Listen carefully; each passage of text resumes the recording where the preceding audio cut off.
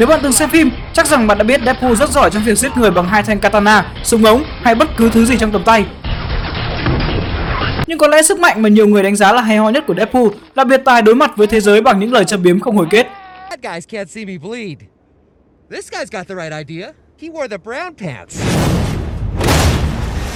Tất nhiên, với 108 phút đồng hồ cùng các giới hạn nhất định trong kịch bản, không phải khả năng nào mà gã bụi nhân này sở hữu cũng đều được show đầy đủ trên màn ảnh. Chào mừng đến với Tentacles, và sau đây là top 10 thứ quái dị của Deadpool.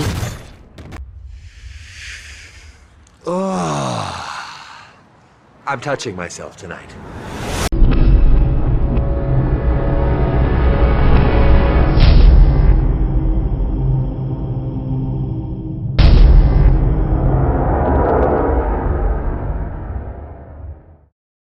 Số 10. Siêu hồi phục.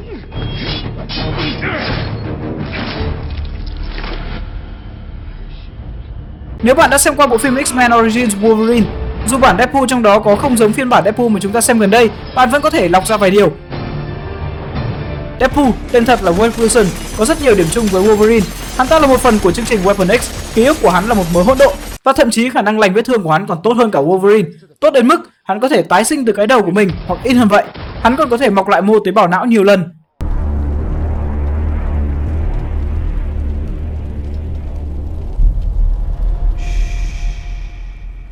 Tất nhiên, khả năng này đã được kiểm chứng một lần nữa trong Deadpool năm 2016, khi mà chẳng tổn thương vật lý nào có thể tác động đến hắn. Nhưng đây không phải là điều duy nhất làm hắn đáng sợ. Sự thực, khả năng tái tạo cũng như ngăn ngừa lão hóa khiến hắn gần như bất tử. Trong bộ truyện Messiah War năm 2009, hắn ta vẫn sống tốt trong tương lai, thời điểm 800 năm sau.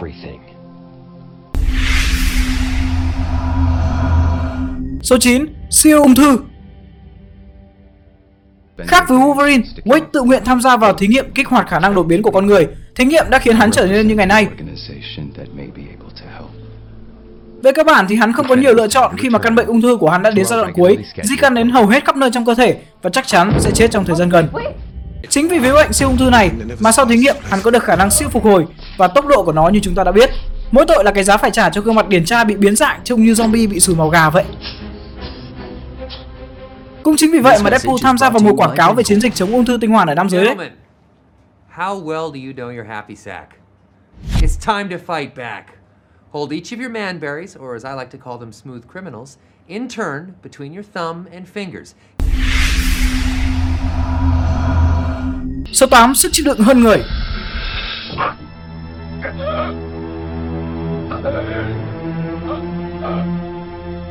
Lạ lùng thay, Deadpool không phải lúc nào cũng có khả năng chữa lành, và có vẻ như người cha đầu tiên của hắn, Rod Liefeld và Fabian Nicieza đã quyết định cho hắn khả năng chịu đựng.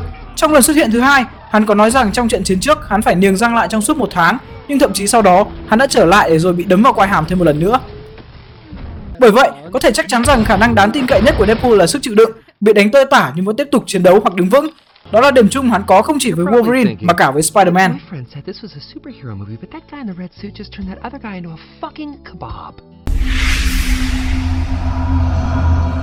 Số 7. Siêu nhanh nhẹn. Những điểm chung khác mà Wade có cùng với Spider-Man là miệng gắn như động cơ, kỹ năng ứng khẩu hài hước, bộ trang phục bó sát màu đỏ đen và khả năng nhào lộn đến chóng mặt. Trên thực tế, một số cuộc phiêu lưu đầu của Deadpool có thể bắt nguồn từ bản vẽ cũ của Spider-Man ở đâu đó. Hắn ta thường xuyên nhào lộn lung tung một cách tương tự với Spidey.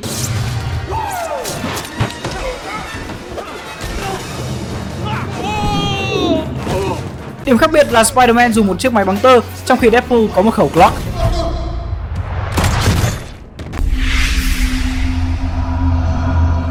Số 6. Dịch chuyển tức thời.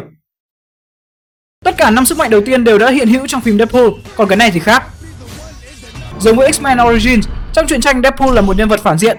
Hắn sử dụng các thiết bị dịch chuyển tức thời để trốn thoát khỏi những anh hùng mà hắn thất bại trong việc ám sát. Nhưng khi hắn đã nổi tiếng hơn và bắt đầu hoạt động như một nhân vật chính, các tác giả đã cố tạo nên một nhân vật không chỉ có khả năng lành vết thương mà còn có thể biến mất khi mọi chuyện diễn ra không như ý định. Vì vậy, các cổng dịch chuyển tức thời được sử dụng. Tuy vậy, cuối cùng Deadpool đã quyết định từ bỏ nó vì gã cho rằng nó khiến mọi thứ trở nên quá dễ dàng.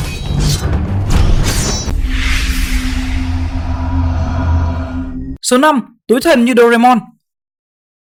Quay trở lại với những năm 90, những chiếc túi trở thành xu hướng thời trang của siêu anh hùng. Batman hầu như lúc nào cũng có những chiếc túi tiện ích ở đai lưng của mình. Cho đến bây giờ, siêu anh hùng vẫn đeo túi ở khắp mọi chỗ. nhưng không giống như Batman, những chiếc túi của họ không hề phục vụ một mục đích cụ thể nào. Nhưng truyện tranh luôn có xu hướng thích tái hiện, và trong phần Ultimate Spider-Man, Deadpool có thể lôi ra bất cứ thứ gì kể cả với kích cỡ lớn từ cái túi tiện ích nhỏ bé và đơn giản của mình.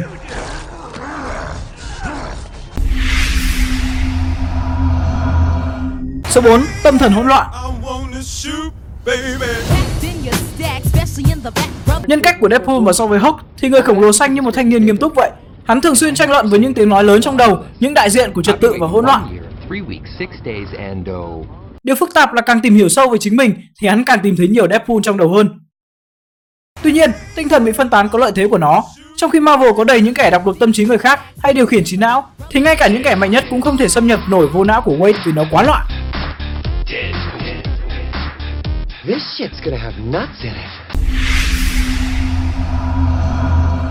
Số 3. Thiết bị thu phát 3 chiều.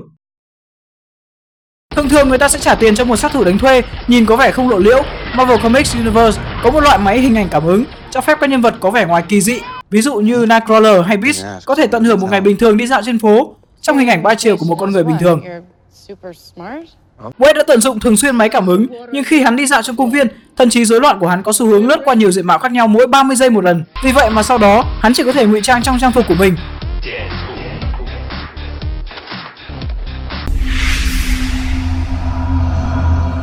Số 2. Thích lao vào chỗ chết. Dad?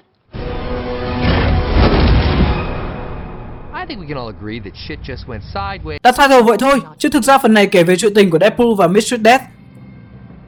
Deadpool đã có cơ hội tán tỉnh với hiện thân của cái chết Death. Chả dễ dàng gì để có được vinh dự gặp gỡ Death mà không thực sự phải chết. Và Thanos, kẻ si mê Mistress Death, đã điên cuồng, có thể nói hắn ghen vì hắn biết rằng Death yêu một người khác. Thanos giải quyết Deadpool bằng cách duy nhất hắn có thể, nguyền rủa Deadpool phải sống đời đời kiếp kiếp để hắn không được gặp Mistress Death. Vì vậy, ngay cả khi mất đi khả năng lành vết thương, vẫn khó có thể giết được Deadpool. Khi mà bản quyền phim của Deadpool và Thanos vẫn đang thuộc sở hữu của hai công ty khác nhau, nên đáng buồn thay là sự kiện này lại không thể chuyển thể thành phim trong thời gian gần.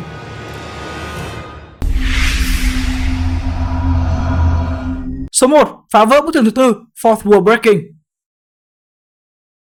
Sự chinh biếm siêu phàm của Deadpool là hắn vừa là phản anh hùng Marvel điên rồ nhất, cũng là kẻ tỉnh táo nhất, nếu như bạn định nghĩa rằng tỉnh táo là biết mình là ai và thực hiện mục đích của mình trong cuộc sống.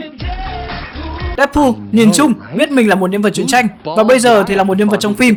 Đôi khi hắn còn tự tâm sự với bản thân, với khán giả và cả với tác giả nữa.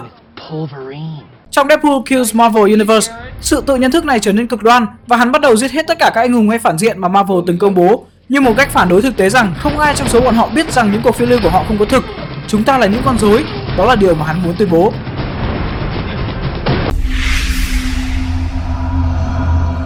Hy vọng rằng video ngày hôm nay đã mang đến cho bạn những hiểu biết mới mẻ.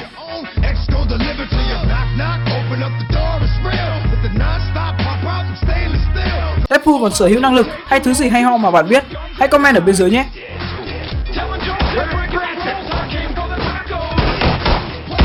Đừng quên like, share và subscribe trên Lakers để cập nhật những bản xếp hạng mới nhất.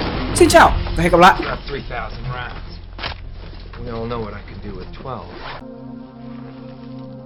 I didn't just get the cure to L cancer. I got the cure to L everything.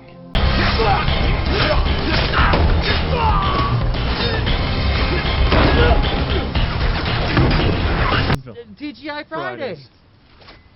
Oh, what the hell? God, come here, you.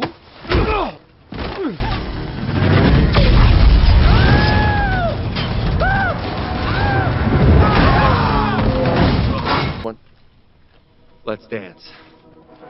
And by dance, I mean Let's try to kill each other.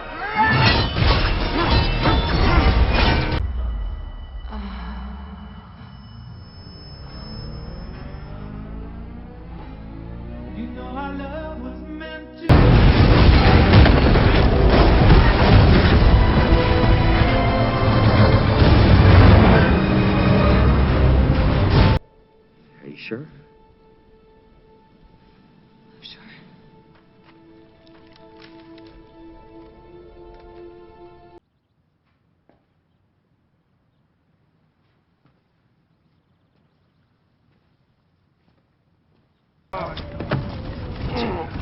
excuse me.